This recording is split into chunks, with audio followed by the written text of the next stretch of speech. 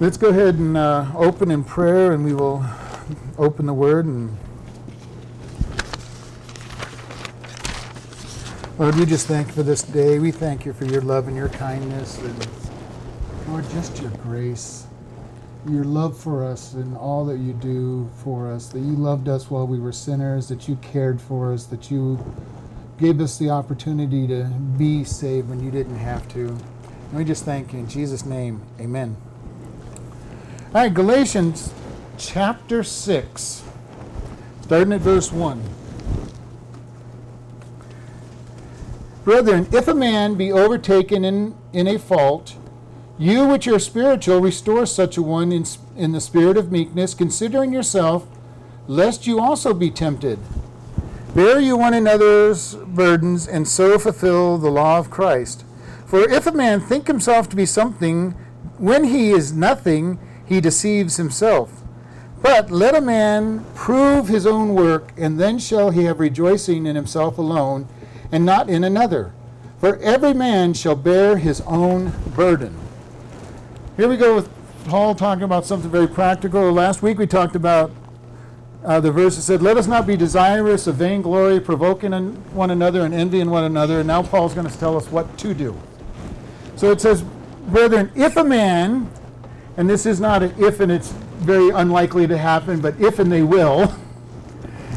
If a man, and they will be, overtaken in a fault, you that are spiritual, restore such a one in the spirit of meekness, considering yourself, lest you also be tempted. A fault here is a lapse of judgment, deviating from the truth or way of life. And we all know that we're going to be found in a fault at some time in our walk with God. And that's why I say this if was not a if and it's probably not going to happen. This is a if and it will happen.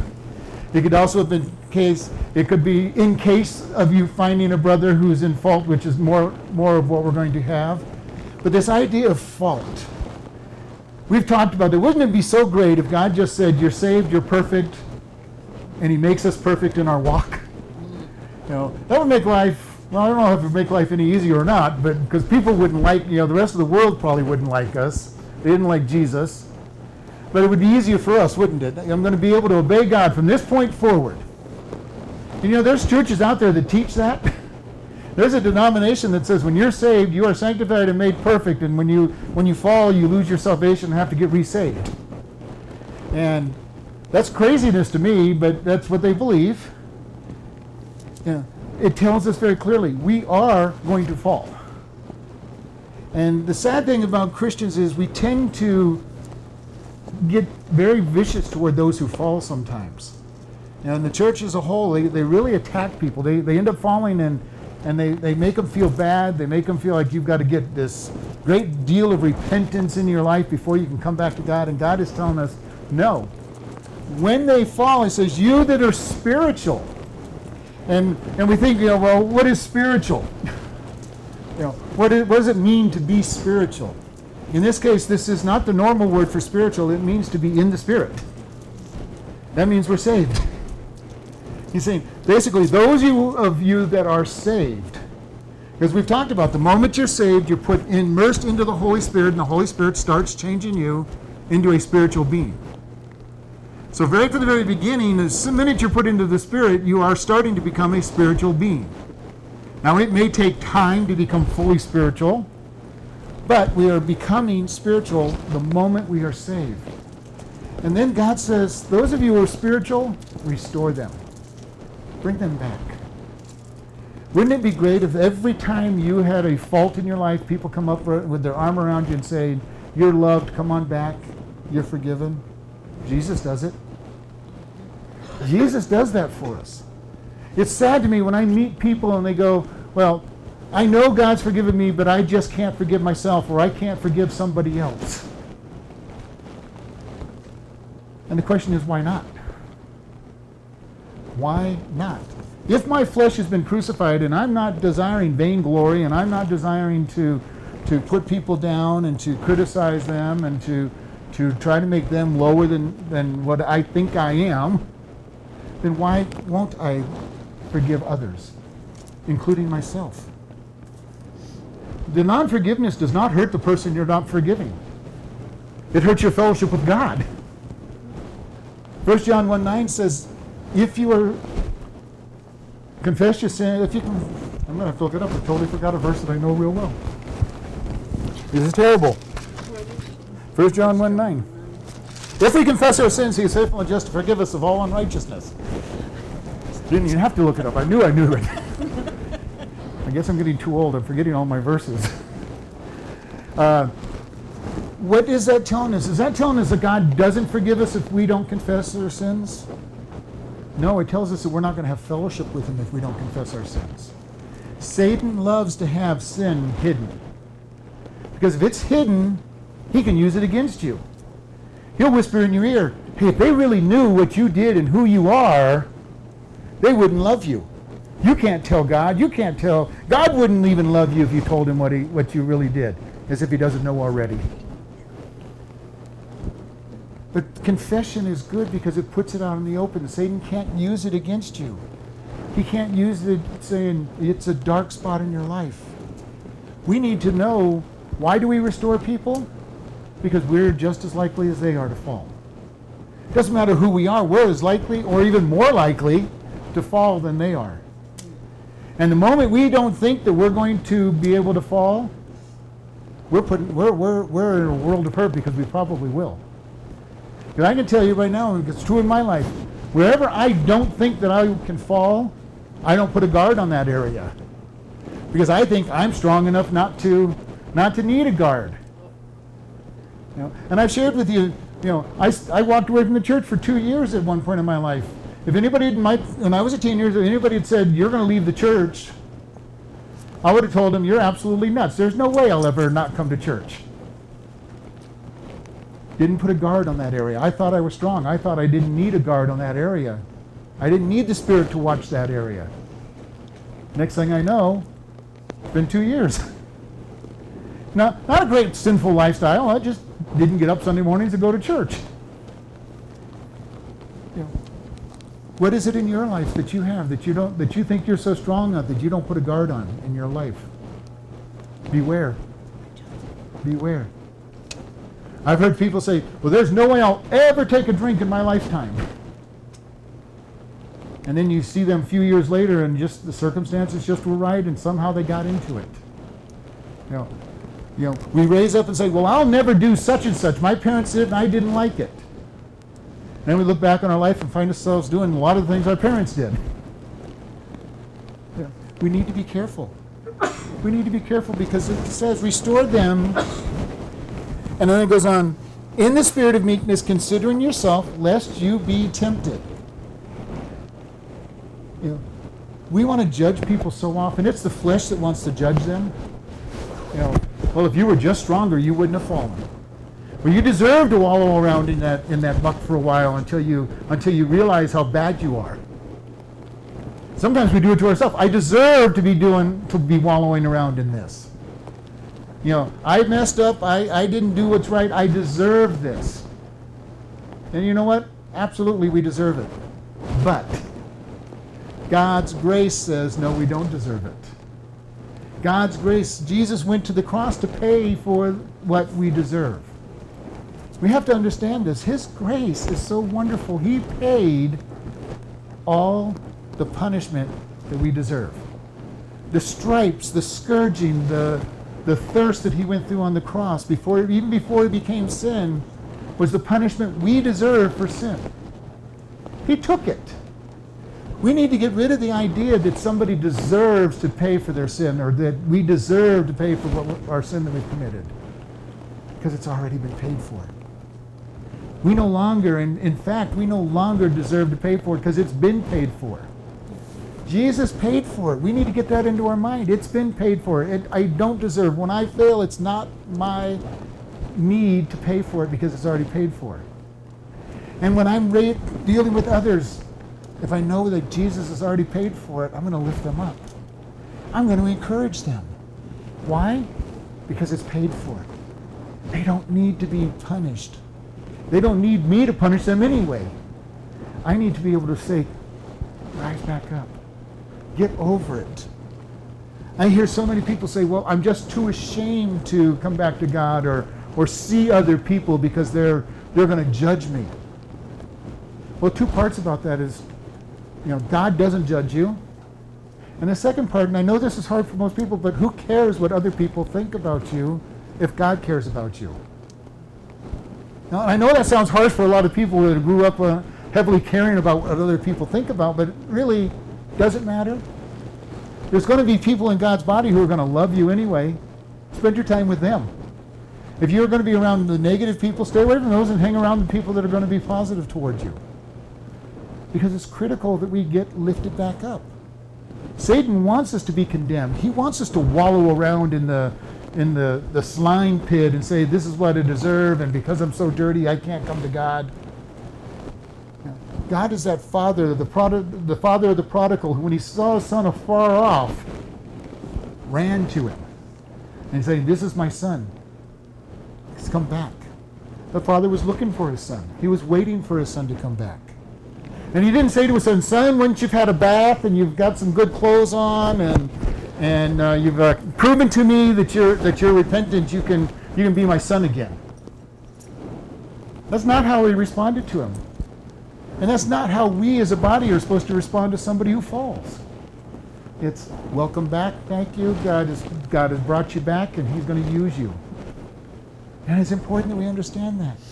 God's love for us is so vast and important. He uses us to bring them back to them. He uses us to encourage them. And I've seen it but so many times people look at it and say, well, I'm glad that they're back in church, but I'm just wondering, when are they going to fall again?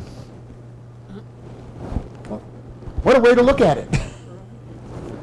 God isn't looking at us that way. Well, you're back. How long is it going to be until you fall? He's saying, welcome back. Get started. Come work.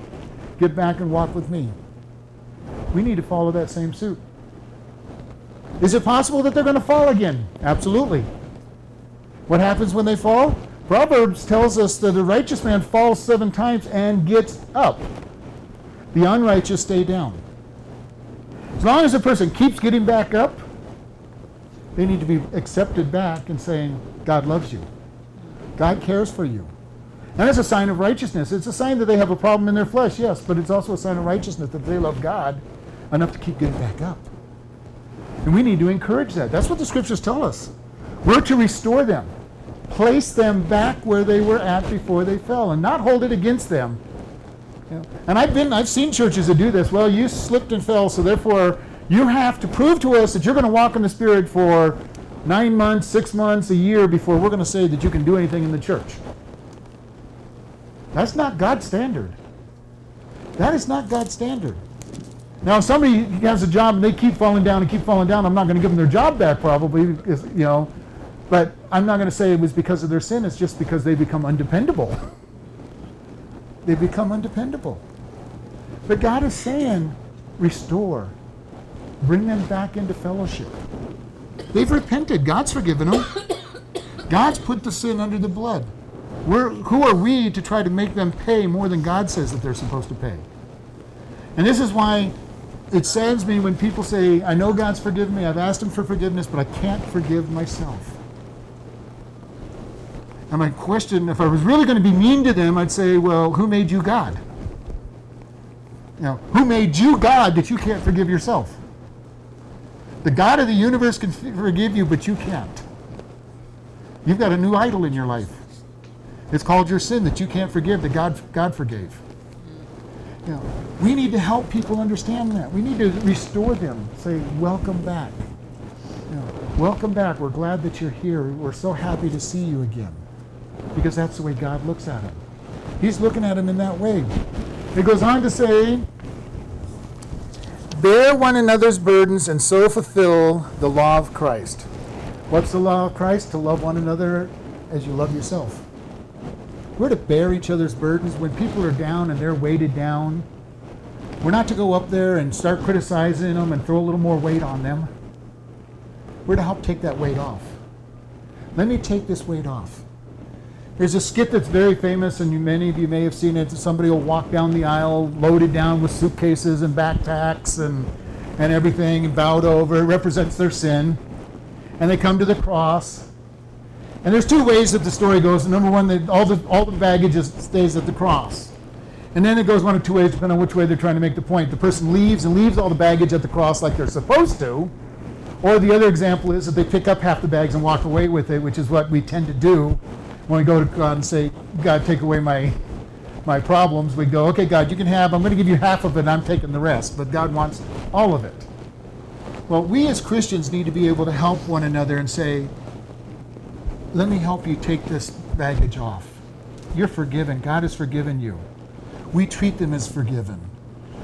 I hate it when I deal with somebody and somebody goes, well, they're just going to fall again. I'm going, that may or may not happen, but it's none of my business. I'm still going to love them because they've come back to Christ. They've come back to the church. Whether they fall or not is not for me to determine. If I treat them badly, they're pretty much guaranteed to fall again. And the more people who treat them badly, the more guarantee it is that they're going to be falling back. The more people who reach out and love them and accept them, the better off they're going to be and the more chance they're going to have of getting strength. Jesus said, take my yoke upon you. My burden is easy and my yoke is light. Take my yoke. Jesus took all of our burden, and he wants to give us a light burden. A light burden. And that's because he's in charge. He's in charge, and we are to help one another ease the burden. When somebody is having a hard time, we pray for them. If we're able to help them, we help them. Whatever that help might be. Sometimes it's just to be a shoulder for them to cry on. Somebody just to be there in silence because things are so hard. It might be that we have some extra finances and we are able to help them, or some skills that can help them. Recently I had the guy put my starter in. He bought the starter and put a starter in my car, and it was a wonderful blessing. There was nothing that I couldn't do myself as far as put the starter in. I just couldn't afford to buy the starter in the first place. But I don't like working on cars, so it was a blessing to have him work on the car. But the idea is, what do we do? How do we help one another? What skill set do we have? If you see somebody's been missing for a while, do you give them a call? Do you send them a card? Hey, we've missed you. Let them know that somebody at least misses them in the church. Because I can tell you, when I walked away from the church, that was what led me away from the church. Is I was gone for about 3 weeks. Nobody called. Nobody wrote a letter. Nobody said anything. And I drifted away. I had a pity party. I'm responsible for it myself, but it wasn't that anybody helped either. And we want to be able to say, who is this person? Who are we missing? Who do we care for? Oh, they've fallen in sin. Let me pray for them. Let me help get them encouragement. Let me be able to build them up. Because it is, all of us will fall. We may not fall in exactly the same place they did, but we will fall. And we'll want somebody else to come along behind us and say, here, come on back up. Let me lift you back up, put you back on the path. We don't want people coming along and say, well, you get what you deserve, just stay down there and get up on your own. Pull yourself up by your own bootstraps. And you'll be okay as long as you can pull yourself up. That's the American gospel, unfortunately. That's the American gospel, the old adage that most people think are in the Bible, God helps those who help themselves. That is a terrible thought. It's an American thought. It's an American thought. The Bible teaches exactly the opposite. God helps those who repent and give themselves crucified and come to him. And then he says, oh, thank you, come along. And he gives us his strength. His strength to walk in, his strength to get things done. Are you under pressure? Are you under attack? Crucify the flesh and let God deal with it. I tell you, I've been there. I've been there a lot lately. And I keep having to go to God and go, God, I need your help. I can't make it through this. It's crushing me. And God gives me strength. I've asked a couple of my close friends to pray for me specifically, and just knowing that they are has helped. Because it's hard. It's hard when everything seems to be going against us. We're being crushed. And we need the help of people around us to say, you're loved. Sometimes we have to call out and say, hey, I just need prayer. I just need prayer because I am being so much under attack. I'm being crushed. And they come along and they pray for you and they just lift some of that burden off. And Jesus can come in and say, here's my yoke. Just give the rest of the burden to me. I can carry it. We all have problems. We all have areas. And I'm going to tell you right now, whatever your area of burden right now is, you think that nobody else knows what it is. Nobody else has anything like it. Each one of us with our burden feels that way.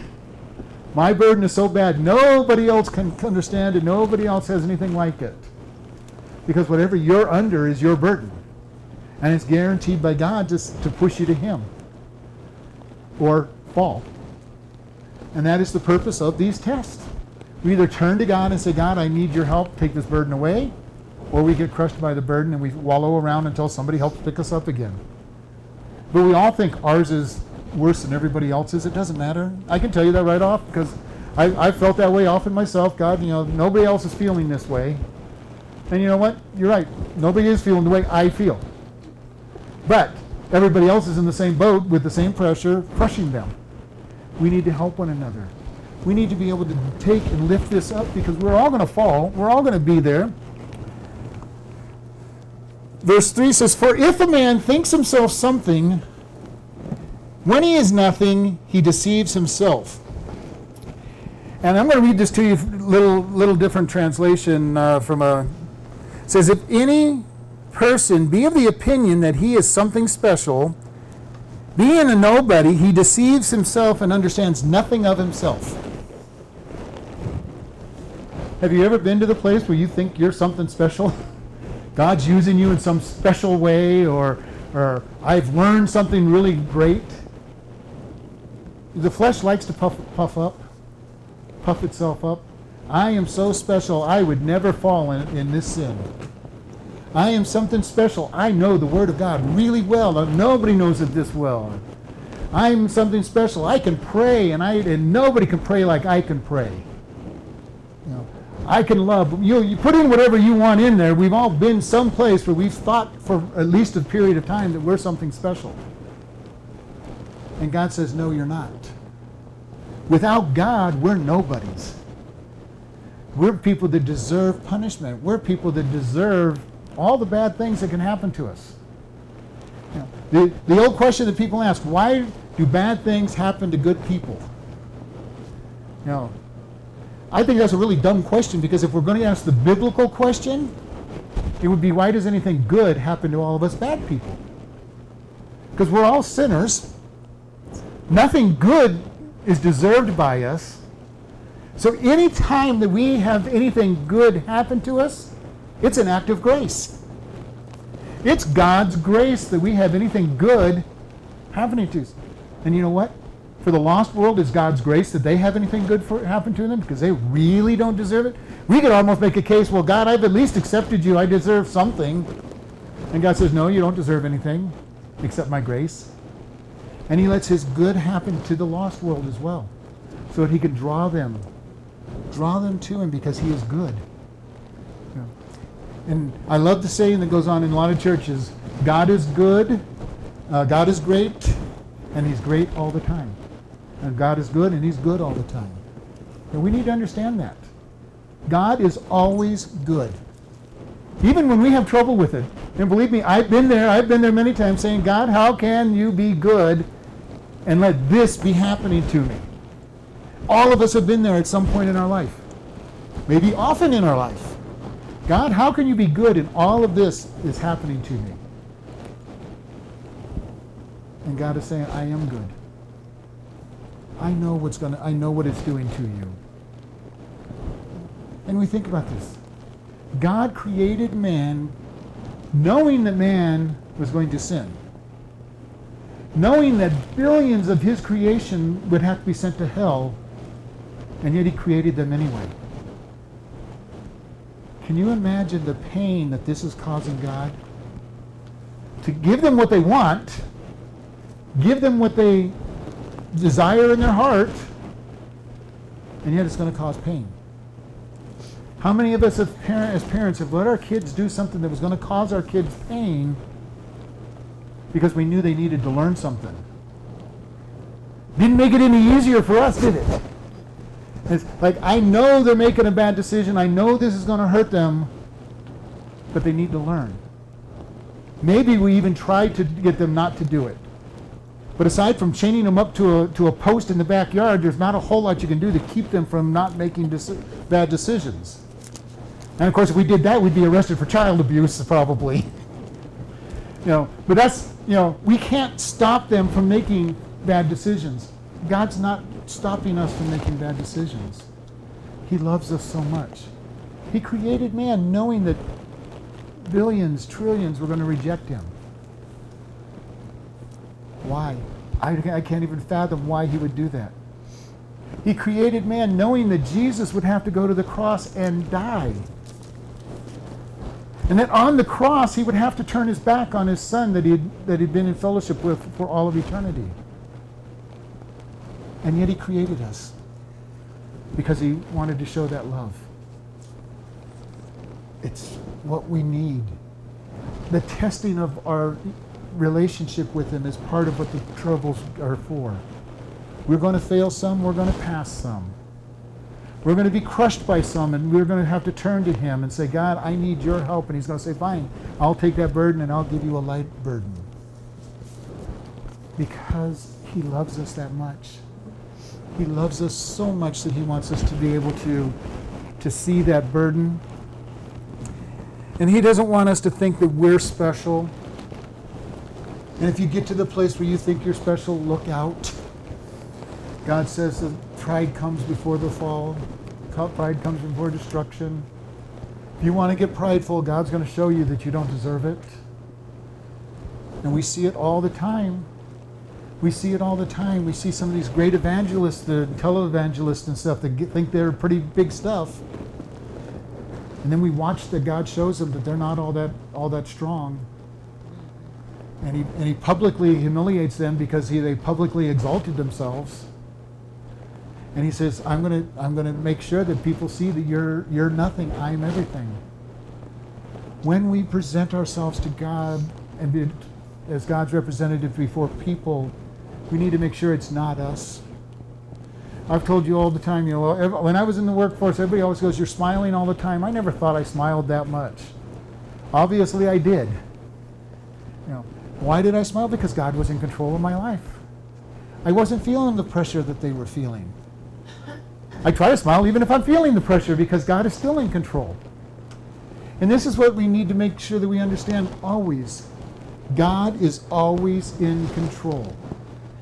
He knows everything that's happening to us.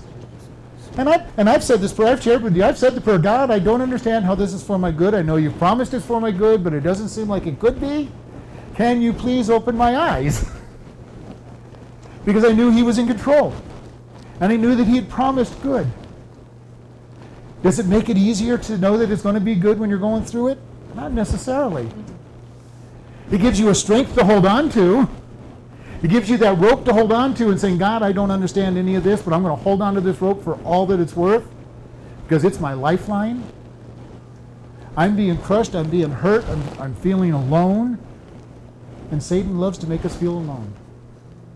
Because if he can separate us from the body and the body is rejecting us, he can make us feel alone. And when we're alone, we make an easy target.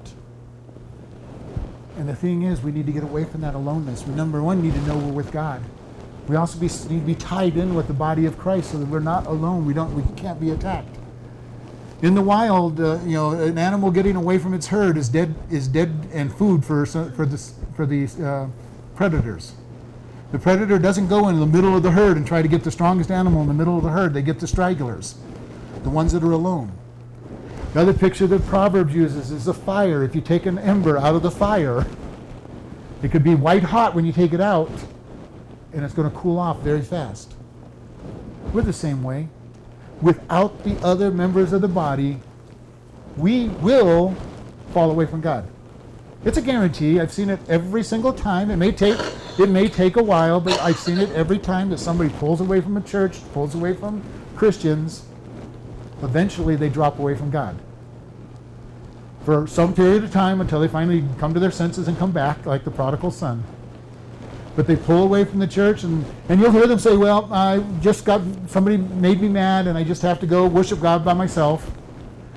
I'm still reading my Bible, I'm still praying to God, and that's good. You see them 6 months later, well, how are you doing? Oh, I'm doing okay. Are you still worshiping God? Well, once in a while.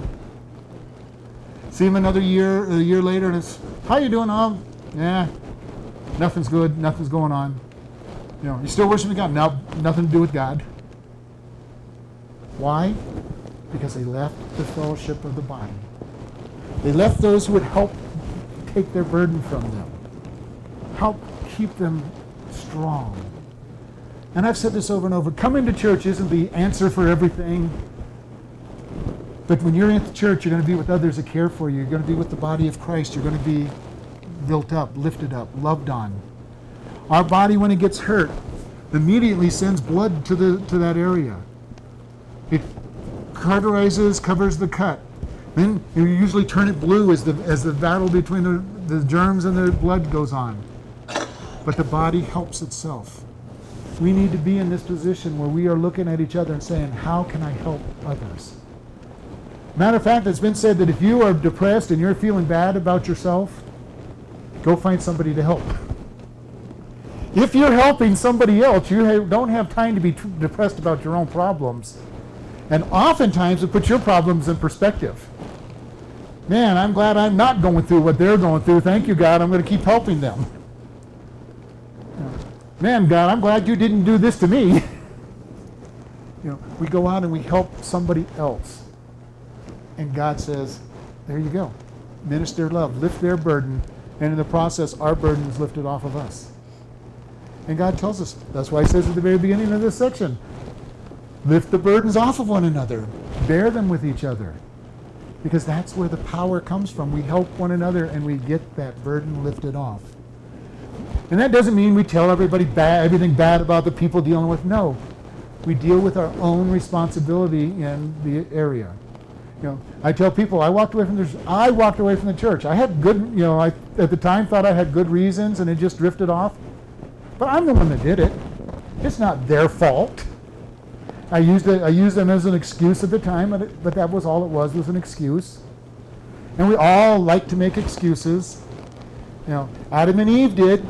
Adam, God, it's not my fault. It's the woman you gave me. It's her fault. This excuse game and blaming has been going on since the very beginning. And of course, Eve's going, hey, it's not my fault. It's that serpent over there. He did it. Nothing's changed. We're still doing the same thing.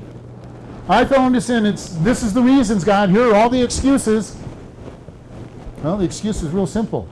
My sinful flesh that loves to do the wrong things decided it was going to do wrong, and I let it. I didn't put it on the cross and have it crucified. I just followed my sinful flesh. Real simple. It's me. Not Satan, not somebody else. Me. I made the mistake. And when I can start easily saying, I made the mistake and I confess my sin, God says, come on back. Come back into fellowship. I'm not going to make you wait 90 days before reprove yourself. I'm not going to make you show me that you're repentant. I'm going to say, come on back, you've confessed. God is wanting to do that for us. He loves us so much that he wants to do us. We're nothing. And it's important that we really understand that we are nothing. And it says, let every man prove his own work. For whatsoever... let me get back. And then shall he have rejoicing in himself alone and not in another. We look at what we're doing for God, and we're not to look at ourselves and say, well, God, I'm better than all these other people, so look how good I am. God says to prove our own work. Why are we doing the work that we're doing? Are we doing it so that we can stand up front of people and be looked at and people say, wow, they're such a good person. Look at all the people they help. Recently had a conversation with a couple people, and this one individual's name came up, and this person said, well, they don't do anything. And another person says, you don't know all of what they're doing because they don't want them to be known. Are we doing our work for God, or are we doing it to be seen by everybody and saying, hey, look at me, look at what I'm doing? God says, prove your work. Who's it for? prove it? Is it genuine? Is it real? Is it really God working through us, or am I trying to do it for show? Hey, look at me. I'm all that there is. I'm the best thing since sliced bread. I'm the purest gold out there. Look at me. Are we doing our work for that, or are we doing it to say, God, I just want to serve you. I just want to serve you. When you're serving God, it's amazing the things you'll do without feeling any pressure. If you're just filling something because you know it has to be done, how tired do you get of it real quick? I used to do that when I was first in churches. I determined that anytime something was needed, I had to go try to fill it. I sure got tired fast. I had to learn a real simple word that people have a hard time learning. No. No, this isn't for me. Now, don't get to the point where you say no so much that you're doing nothing. That's learning no too well. But there's a simple statement. Just because there's a need is not necessarily a call for the person. Okay? I truly believe that for every person in God's body and in his church, there is a call that they have to fulfill. He doesn't want us just sitting on our butts listening to somebody teach all the time. There is something he wants us to do. At least one thing that every single person is to do. The hard part is finding out what that something is. Okay? And some of the pastors I've heard, and I like what they've said, is just keep trying things. Try different things in the church. See what is for you. Just make a 6-month commitment to something. I'm going to try this for 6 months and then find out whether it's for you or not, whether you're called to do it. If you're called to do it, it's not going to be a lot of pressure. And I've shared this. When I left College Park, I had a lot of jobs I was doing, but I had a lot of other little things that I did. And I never realized how much I did until I was trying to find people to do them as I was leaving. I never felt any pressure. I was just serving God at the church and realizing all of a sudden I'm doing a lot. And people used to come to me, Ralph, you do so much. And I'm thinking, I'm not doing hardly anything. I'm just serving God. When you're following God's call, that's where you're going to be. Does that mean the call will never be hard? No, you're going to have hard times. You're going to have times when Satan really tests you and says, are you sure what you're doing is right? But it shouldn't be a burden. If you're doing something that's a complete burden to you, you might want to pray to God and say, God, is this what I'm supposed to do? And I can't tell you what it is that people need to be doing because you never know what it is. You never know what it is until you go out and do it.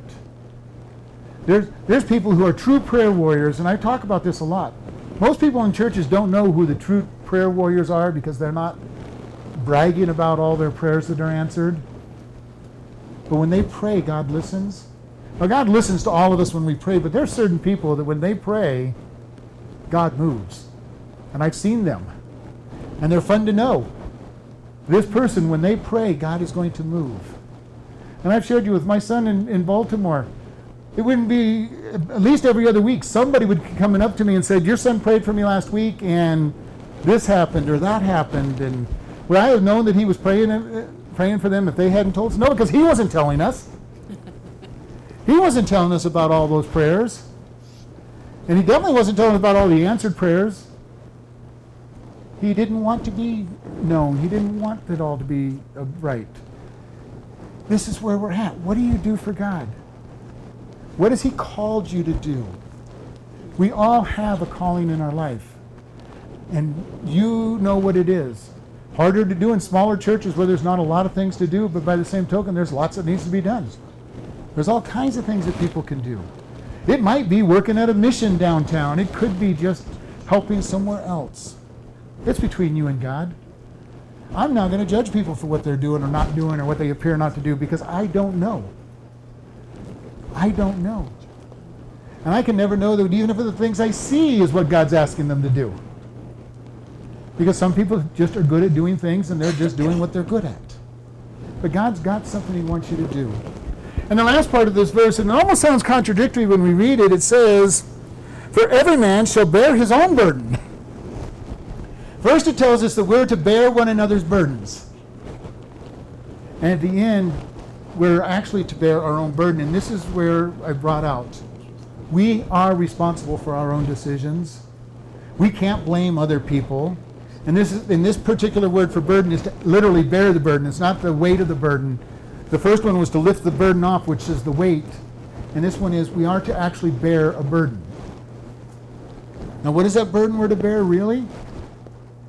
It is the yoke of Jesus. That light burden that he puts on us because he takes everything. And his burden is light because all he's asking us is to follow him. Follow him. A light burden that we're to bear. It's not a heavy weight, not a crushing weight. We're to go out and we're to follow him. We're to use that light weight and follow him. And that light weight gives us joy. It gives us a bounce in our step. It gives us freedom. So we want to look at this. We want to be able to help each other. We want to be able to be in Christ. We want to be perfect in him.